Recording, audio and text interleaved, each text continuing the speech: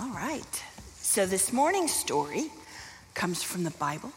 The Bible is God's book of stories for us. They're about people just like us. So let's listen to this one. Our story today starts with a crowd of 5,000 hungry people who didn't have any food. And so Jesus fed them. He fed them all. He fed all 5,000 of them.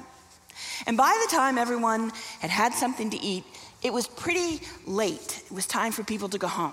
So Jesus gathered his 12 disciples, his 12 good friends and students, and he said to them, listen, you guys go down to the beach by our boat, get in the boat and start sailing across the lake, and I'll go and I'll send all the people to their homes. So after the disciples had left, Jesus went and he sent all the people home. He said, it's late, it's time to go, and they went home. And then instead of going down to the beach to meet his disciples, Jesus went up on a mountain to pray. Now, meanwhile, the disciples had done exactly what Jesus told them to do. They got in the boat and they started sailing across the lake.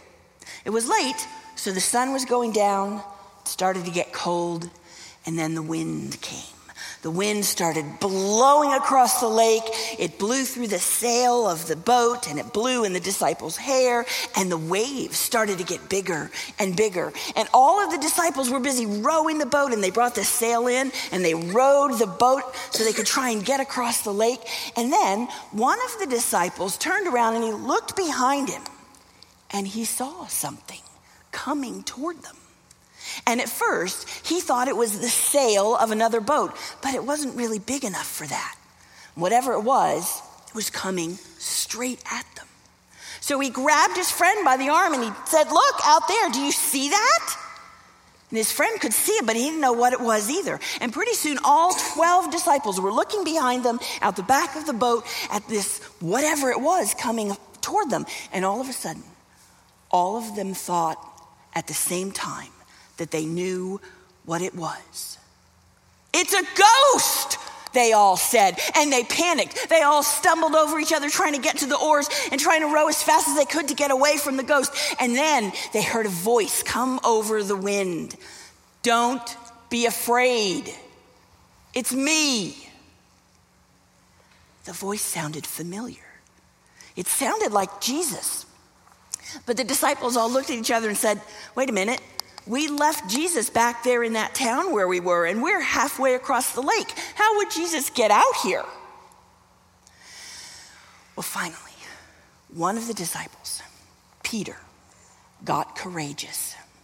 And he stood up in the boat, and he called out toward the voice, Jesus, if that's you, tell me to come to you. Come, came the answer. So Peter climbed out of the boat and he stepped on the water and he started walking on it, almost running toward Jesus. It was amazing. I mean, can you imagine walking and running on the water? And then Peter looked down and he saw the wild waves at his feet and he remembered, people can't walk on water. And immediately, he started to sink. Jesus, Jesus, help me. And just as the waves were swallowing Peter up, he felt a hand grab his wrist and pull him up. It was Jesus. And Jesus looked at Peter and he said, why were you afraid? I'm the one who said, get out here on the water. Why didn't you trust me? And then, Peter and Jesus walked to the boat together. They climbed inside, and as soon as Jesus stepped inside the boat, the wind stopped, and the waves calmed down. And all of the disciples looked at Jesus in amazement, and they said, wow, you really must be the Son of God. I wonder what it was like to walk on water. wonder what would have happened if Peter hadn't gotten scared and if he just kept on walking. I wonder what might have happened next. Give thanks to the Lord, for he is good. His love endures forever.